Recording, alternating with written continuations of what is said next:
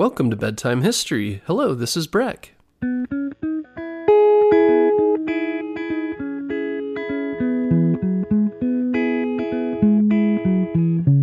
Guess what, parents? Bedtime History is now available on Storybutton. Storybutton is the easiest way to listen to our show without using screen devices like your phone or a tablet. Storybutton is like a radio that's built for easy listening to your favorite kids' podcasts like ours. And the best part is there's no subscriptions or fees to access the content. This week, save $10 and get free shipping when you go to storybutton.com/bedtime history. That's storybutton.com/bedtime history. Do you know what a judge is, or a lawyer? Judges and lawyers are jobs people have where they work to make laws. Laws are used to keep us safe and keep order in the world, but sometimes laws are made that are unfair. And sometimes new laws need to be made to help people be treated equally. In this episode, we will talk about one of the most important people in the fight for women's equality, Ruth Bader Ginsburg. Ruth was born in Brooklyn, New York in 1933. When she was born, her name was actually Joan Ruth Bader. But when she was in first grade, there were many Joans in her class. Her mother told her teacher that everyone could call her Ruth instead. So from then on, Joan Bader was called Ruth. Her parents were hardworking, but they were not rich. They were Jewish and brought her to the synagogue or Jewish temple regularly to study the Torah or the Jewish holy book. From a young age, Ruth was annoyed to learn that women were not allowed to read from the Torah, only men. She was unhappy that she was treated differently. Ruth's mom was a very independent woman.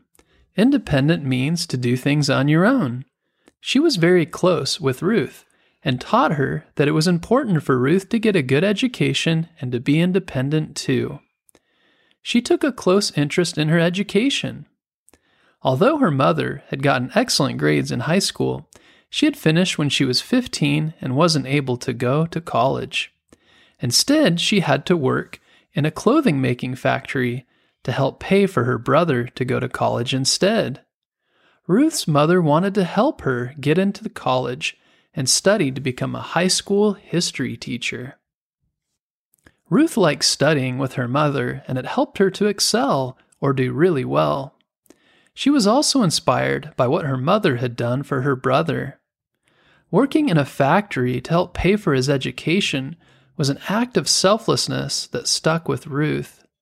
An act of selflessness is something that someone does to help another person without any thought of what it will do for themselves. Ruth worked very hard in high school and got excellent grades. Sadly, her mother got sick with cancer when she was in high school and died the day before Ruth graduated.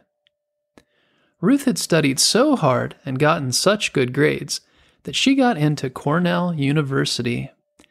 This is one of the best universities in the United States, so it was a huge accomplishment. While she was at Cornell, Ruth studied government. Very early in her time there, she met a young man named Martin Ginsburg. They started dating and fell in love. Martin was studying law, and he told Ruth about what he was learning. She started thinking she might also want to study law. First, though, she needed to finish her other degree. She did so in 1954 and graduated at the top of her class, which means that she had the best grades of anyone in her entire university class that year. Martin and Ruth decided to get married, and they had their wedding 1 month after Ruth graduated. Ruth added Martin's last name to hers, and her new name became Ruth Bader Ginsburg. Shortly after they got married, Ruth got pregnant and had a baby girl named Jane. And soon after this, Martin was drafted into the U.S. military. Drafted means when someone is told they have to join the army. Martin served for 2 years in the army before he was allowed to go back to regular life. After Martin was finished with the army, Ruth and Martin returned to Harvard so that he could complete his law studies. Ruth continued to be interested in studying law as well, so she also started in law school at Harvard. When Ruth started law school, it was a very difficult time for her. She had to find time to study and also take care of her baby Jane. It was very hard to do both. But Ruth was very hardworking and found a way, together with Martin's help. Ruth also had to deal with challenges at law school. She was one of only 8 women studying in a class of more than 500. All the other students were men, and many did not like that there were women joining the program. They tried to make it uncomfortable for the women students that were studying with them by teasing them and making it harder for them to do well in class. Back then, many people thought that only men should go to law school, so they directed their anger towards Ruth and her female classmates. But Ruth pressed on and studied very hard, and it all paid off in the end. As always, Ruth did very well in her courses. She also became the first female member of the Harvard Law Review, which is one of the most famous legal journals in the world. This was a very difficult role to get. In 1956, Ruth's husband was diagnosed with cancer. He needed to go to the hospital for surgery, and Ruth needed to take care of him. She was at a crossroads, or a point of a big decision in her life. Should she stay in law school or take off time with her family? Should Martin take off time as well, even though he had already had to take time off before? They talked it through and decided that they would both stay in school and finish their degrees together, even when Martin was sick. Ruth continued to go to class and she took notes for him. Martin started doing more around the house to help out, including doing the cooking. This was not common at the time for the man of the house to be at home, full-time caring for children and taking care of housework.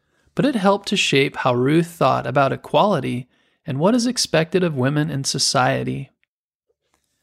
With medical treatment and Ruth's help, Martin got better and he was able to return to school and finish his studies. He graduated from law school and got a job as a lawyer in New York. Because his job was in New York, Ruth moved to Columbia Law School in New York and finished her degree there. She graduated first in her class in 1959. Next, Ruth looked for a job, but she found that many law firms didn't want to hire her because she was a woman. It's hard to believe now, but back then in America, it was not common for women to work outside of the home, and there were not really many women in professional jobs like law. So Ruth was really doing something new, and when that happens, often people resist or fight against it. Big changes in society, like women's equality, take many years to change. Eventually, Ruth found a job as a law clerk, which is a researcher who works for a judge. After 2 years in that job, she became a university law professor. Despite being very busy as a professor and a mom, Ruth also volunteered her time to the Women's Rights Project. To volunteer means to do something for free because you want to make a difference. Ruth's volunteer work for this project involved winning 6 very important trials in U.S. courts on cases about women's equality. In 1980, Ruth was awarded a very important job. President Jimmy Carter appointed her to be a judge with the Court of Appeals. She continued to work very hard and to work for equality for women and others. Then in 1993, she was appointed to be a judge on the U.S. Supreme Court by President Bill Clinton. The Supreme Court is the highest level of court in America and makes decisions about the most important cases from around the country. As a judge, Ruth's decisions favored a moderate approach. She was a big supporter of equality between men and women and of the rights of workers and the separation of church and state. She wrote an important decision that said that military could not refuse to allow women to join. She won awards for her work and what she did to help defend people's rights. She worked hard in the coming years to be an excellent judge and to provide lots of reasoning that has been very influential on American laws. In 2016, Ruth released a book about her life, memories, called My Own Words. She became famous for her thoughtful attitude and her style, as well as her famous expression, "I dissent." Later in her life, people made t-shirts with her image and this expression, and she became an icon or symbol for her beliefs. People began calling her RBG, her initials for Ruth Bader Ginsburg. Ruth's health started to get worse in the later years of her life. She had cancer a few times and had surgery for each. However, she continued to fight each time and grow healthy so she could continue her important work. In July 2020, Ruth revealed that her cancer had returned. She died in September that year. She was laid to rest in the Capitol on September 25th. She was the first woman and the second Supreme Court judge to have this honor. Ruth Bader Ginsburg is remembered for her hard work throughout her life, arguing for the fair treatment of women. There are many things we can learn from Ruth, including hard work and resilience. Resilience means the ability to carry on even when life is hard. She was also determined, which means that she was focused on her goal and positive that she would make it happen.